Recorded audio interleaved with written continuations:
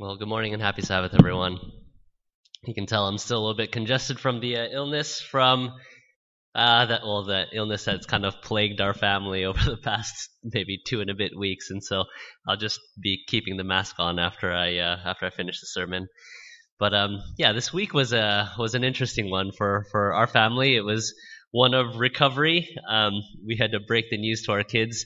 Sorry, you're going to school on Monday. And of course, they were very excited about that. Actually, they were like, no, but it was time.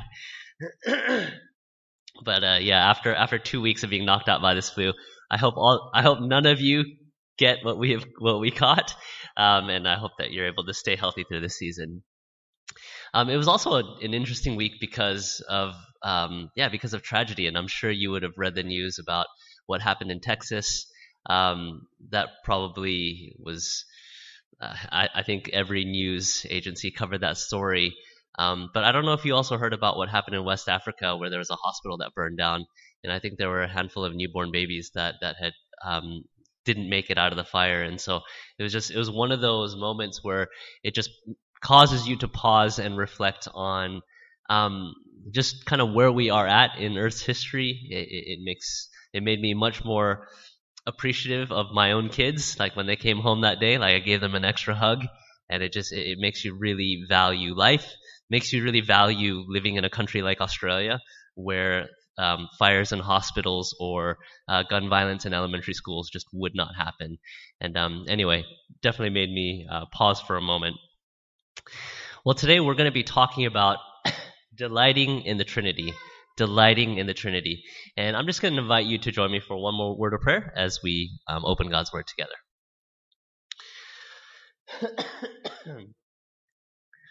Father God, I just want to thank you for this moment that we have to spend time together as a community of faith, to worship together, to pause from the busyness of the week, and to spend time just thinking about you and thinking about your word.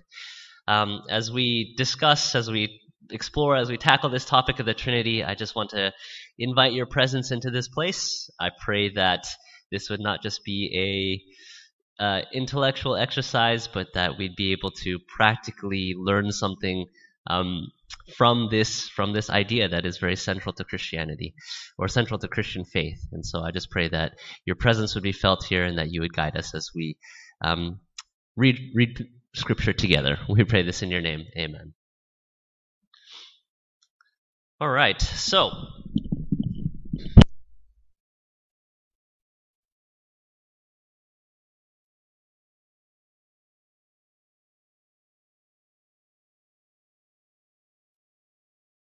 today's topic is entitled Delighting in the Trinity.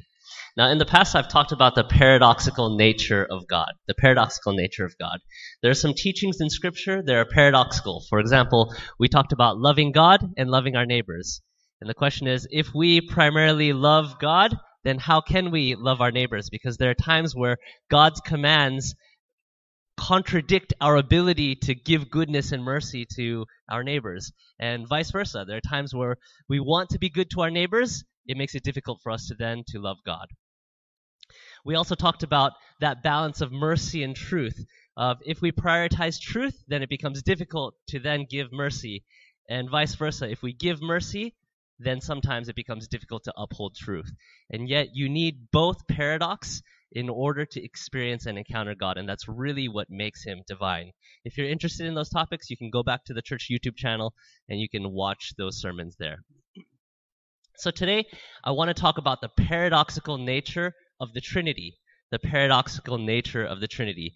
Is God three, or is he one? How is it that we believe in a monotheistic God when there are three gods? How does this work? So Islam really struggles with this idea. And regularly, when I've had conversations with people who are from the Islamic faith, they bring up this idea of the Trinity. They're like, you believe in one God or three? Which one is it? You can't have both. Even within Christianity, there have been waves of anti-Trinitarianism, even within Adventism, where different people will say, oh, Jesus is not divine or the Holy Spirit is not God. And so we struggle with this idea, and I think sometimes people present models and metaphors to help explain the Trinity. For example, I don't know if you've seen the egg model, where You have the shell, the yolk, and the white, but all three make up one egg. And you can kind of draw different conclusions. Of course, it has its weaknesses. I've also heard that the Trinity is like the three states of H2O, where you have liquid, vapor, and solid. All three are H2O or H2O, but each are different. You might be familiar with this picture. It's referred to as the Trinity shield. And the Trinity shield is often used to show the distinct nature of God within the Trinity. And at the same time, it shows that all three are God. And the picture, it's helpful, but it's also a little bit challenging because sometimes you can kind of wonder, is there a fourth? Oh, that wasn't it. Okay, I can't use the pointer. Anyway, sometimes it makes you think, is there a fourth God? I can use it now? I appreciate it. It's all right. Okay, so the metaphors continue, and each metaphor and illustration can be useful, but they can also be confusing. And so often the difficult nature of the Trinity causes many people to ask the question, why does this matter? Does it matter? And when the answer doesn't arrive, then it's easy to either discard or set this teaching of God to the side. And today I want to encourage us as a church to embrace the challenge of the Trinity. Understanding the Trinity should deepen our experience with God and with each other. The Bible makes it clear that the Trinity is essential and foundational to Christianity. So in the Great Commission, here in the closing scenes of Jesus' time on earth, Jesus is setting the foundations for the movement that he started. What directions would he give to his followers? And as he passes the baton to his followers, notice the instructions that he gives to his disciples as they build the church. If you start in verse 19, Jesus says, "Therefore, go and make disciples of all nations." In other words, the disciples are not to discriminate. Even though they would have a tendency to give preferential treatment to their own nation, Jesus tells them to go to the ends of the earth. Then they are to teach all things that they were commanded of by Christ. They were to go in the assurance of the presence of God. And finally, when you look at verse 19, they were to go in the name of the Father, the Son, and the Holy Spirit. Jesus specifically names three, not one. There's something foundational to Christianity that out of the 4 bits of instruction given to the disciples, one of them was specifically to give proper acknowledgement to the Trinity. So there are a few examples of the Trinity working together within Scripture that I want to cover with you. There are a few times where the Trinity worked together for the sake of humanity. Here's the first example in creation. In Genesis chapter 1, verses 1 and 2, the Bible says, "In the beginning, God created the heavens and the earth. Now the earth was formless and empty. Darkness was over the surface of the deep, and the Spirit of God was hovering over the waters." Then in Genesis chapter 1, verse 26, God says, "Let us make man in our image, in our likeness." You will notice that when God speaks, he is speaking to himself in the plural. Let us. And this is not an accident. The name of God used in in Genesis 1 verse 26 is Elohim in the Hebrew. And if you parse the noun, you will find the name of God is in plural. And in Hebrew, you read from right to left, and there's like a little R and a square at the very end. And in Hebrew, that's Yim, so Elohim. So Yim, whenever Yim is added to any noun, it means that noun is plural. So if you're ever interested and you're reading some Hebrew text and you see Yim, you'll know, plural. And when God says, "Let us make man in our image," it is not an accident. It's not a bad translation. It's accurate. So when you fast forward to Matthew chapter 3, verses 16 and 17, we read about Jesus' baptism. And here Matthew writes, "As soon as Jesus was baptized, he went up out of the water. At the moment heaven was opened, and he saw the Spirit of God descending like a dove and alighting on him. And a voice from heaven said, "This is my Son, whom I love. With him I am well pleased." So here at the baptism, we see the Son getting baptized, the Holy Spirit descending like a dove, and the voice of the Father confirming the identity that Jesus Christ is my Son. Now, this event is significant because it marks the beginning of Jesus' ministry. The mission of God has begun in Jesus' life, and we read Jesus commanded his disciples to baptize in the name of the Father, Son, and the Holy Spirit. And this example is significant because baptism in the eyes of God means something, and it means, one, you belong to the family of God. So at baptism, God invites you into the fellowship that exists within the Trinity. It's God saying, you belong. It is also it marks the beginning of God's mission in the life of the follower of Christ. Now, the last example that we're going to look at of the Trinity working together in Scripture is the resurrection of Christ. The Bible attributes the power of the resurrection to all three members of the Trinity. So in John chapter 10, verses 17 and 18, Jesus says, "The reason my Father loves me is that I lay down my life only to take it up again. No one takes it from me, but I lay it down of my own accord. I have authority to lay it down and authority to take it up again." So here Jesus says, I resurrected myself. In Romans chapter 8, verse 11, Paul says the Spirit raised up Jesus. Notice he writes, "And if the Spirit of him who raised Jesus from the dead is living in you, he who raised Jesus from the dead will also give life to your mortal bodies because of his Spirit who lives in you." So notice Paul says the Spirit raised up Jesus. Well, which one was it? In Galatians 1:1, Paul says that God the Father raised up Jesus. He writes, "Paul, an apostle, sent not from men nor by a man, but by Jesus Christ and God the Father, who raised him from the dead." So when we look at Scripture, the Bible says that all three are actively play a part in the resurrection of Christ.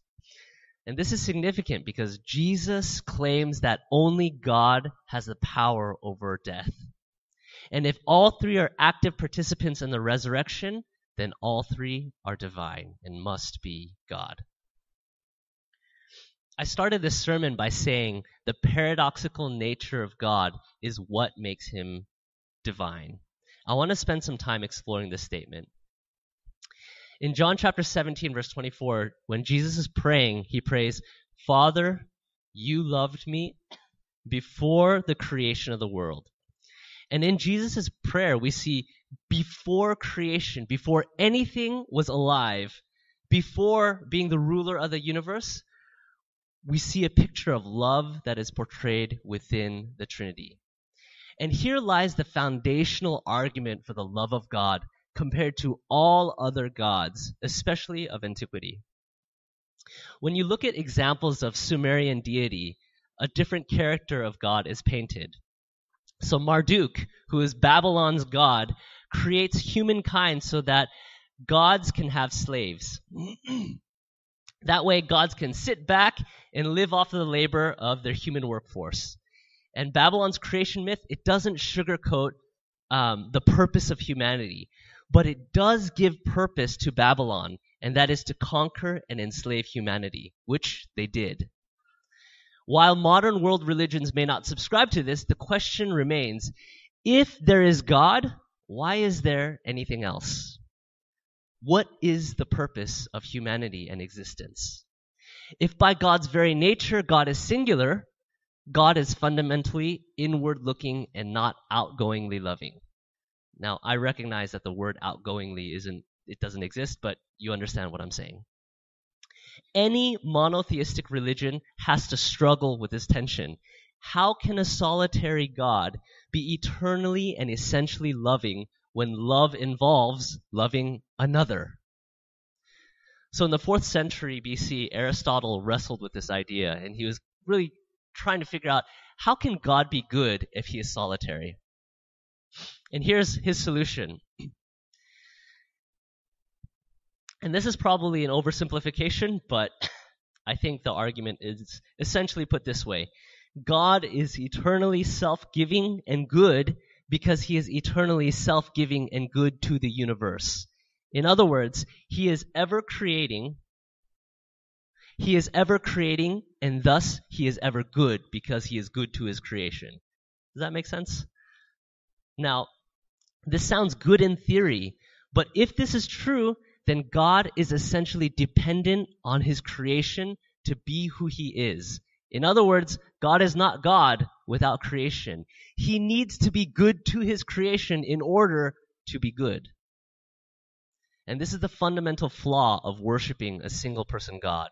Inevitably, the Creator creates out of the neediness or desire to use what has been created, mainly for the purpose of self-gratification. I need to be good, so then I create. I need something, so then I create. See, the triune nature of God is what makes him divine. It's also what makes him good. Because there has been eternal love, it is entirely characteristic of God to turn and create others that God might also love them. So creation then is about the extension of that love outward so that it might be enjoyed by others. Here's a larger portion of the text in John 17. Jesus prays, Father, I want those you have given me to be with me where I am, and to see my glory, the glory you have given me, because you loved me before the creation of the world. Righteous Father, though the world does not know you, I know you, and they know that you have sent me. I have made you known to them and will continue to make you known in order that the love you have for me may be in them, that I myself may be in them. The gospel commission is then about us integrating into community with the Trinity. That's the whole purpose of Christ's mission, reconciling self-centered humanity to an outward-focused Trinity. In John 15, Jesus shares the parable of the vine and the branches. And in this passage, Jesus says, I'm the vine, you are the branches. If you remain in me and I in you, you will bear much fruit. For apart from me, you can do nothing. If you do not remain in me, you are like a branch that is thrown away and withers. Such branches are picked up, thrown into the fire, and burned. So here Jesus says something really significant. He says, you must remain in me. You'll notice here that Jesus alludes to salvation not as a status, but as a relationship. Salvation not as status, but a relationship. See, when salvation is a status, it's as if grace is something that God passes out like pocket money. I don't know if you're familiar with the bank account illustration. When you sin, it's like you've overdrawn on your account. It's when your account goes into the negative. So then salvation is when God gives you a blank check and says, you'll never have to worry about overdrawing on your account ever again. Now, sure, there are some elements of truth to the metaphor, but grace is not when God gives things out like money. Grace is when God gives himself. Michael Reeves writes, as the sun gives of itself its own light and warmth in shining on us, so God gives us himself and the blessedness he has always enjoyed. He does so in giving us his Son. He does so in giving us his Spirit. So then salvation is about God giving himself so that humanity will be drawn to him and choose to remain in him. In John 15, verse 7, Jesus continues on with a parable. If you remain in me and my words remain in you, ask whatever you wish and it will be done for you. So we remain in God by remaining in his word, by following his word. In John 15, verse 12, Jesus continues on, we remain in God by loving one another in the context of a community. Jesus ends the parable of the vine and the branches by introducing the work of the Holy Spirit. In John chapter 15, verse 26, he says, "When the counselor comes, whom I will send to you from the Father, the Spirit of truth, who goes out from the Father, he will testify about me." So Jesus wants his followers to be aware of the work of the Holy Spirit because Jesus knows his physical presence. It's no longer going to provide comfort to his followers. So then it was necessary for the Holy Spirit to be introduced as the member of the Trinity who would continue on Christ's work on earth. The Spirit's job is to make known the Father and the Son. So then salvation, it's about integrating into a community that practices acceptance, forgiveness, and deference. And you and I are invited to participate in this community that has been since eternity past. See, religion, it's not about God trying, excuse me. Religion, it's not about God trying to get humanity to follow a set of rules. The Bible presents religion as a relationship. It's about sharing the delight of the Father, the Son, and the Spirit. I could summarize the purpose of Christianity in a few verses. In Matthew chapter 22, verses 36 to 40, Jesus is asked, "Which is the greatest commandment?" And here, Jesus replies, "Love the Lord your God with your heart, with all your soul, and with all your mind. This is the first and greatest commandment. And the second is like it. Love your neighbor as yourself. All the law and the prophets hang on these two commandments."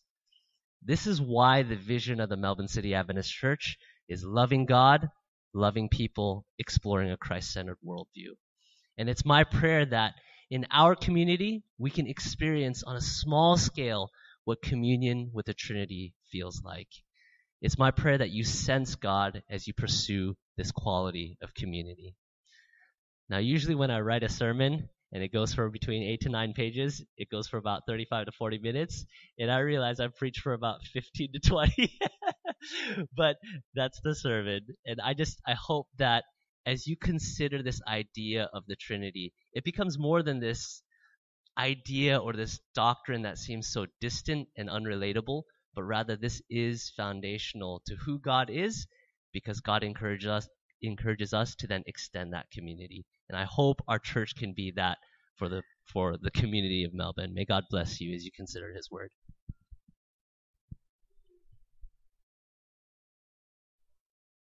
Well, as usual, we have our time of discussion. I'm going to invite you to pull your phones out and you can scan the discussion questions. We'll be covering them in the back as we have some nibbles and as we catch up with each other. For those of you who are joining us online, I'm just going to invite you to pull out your phones as well.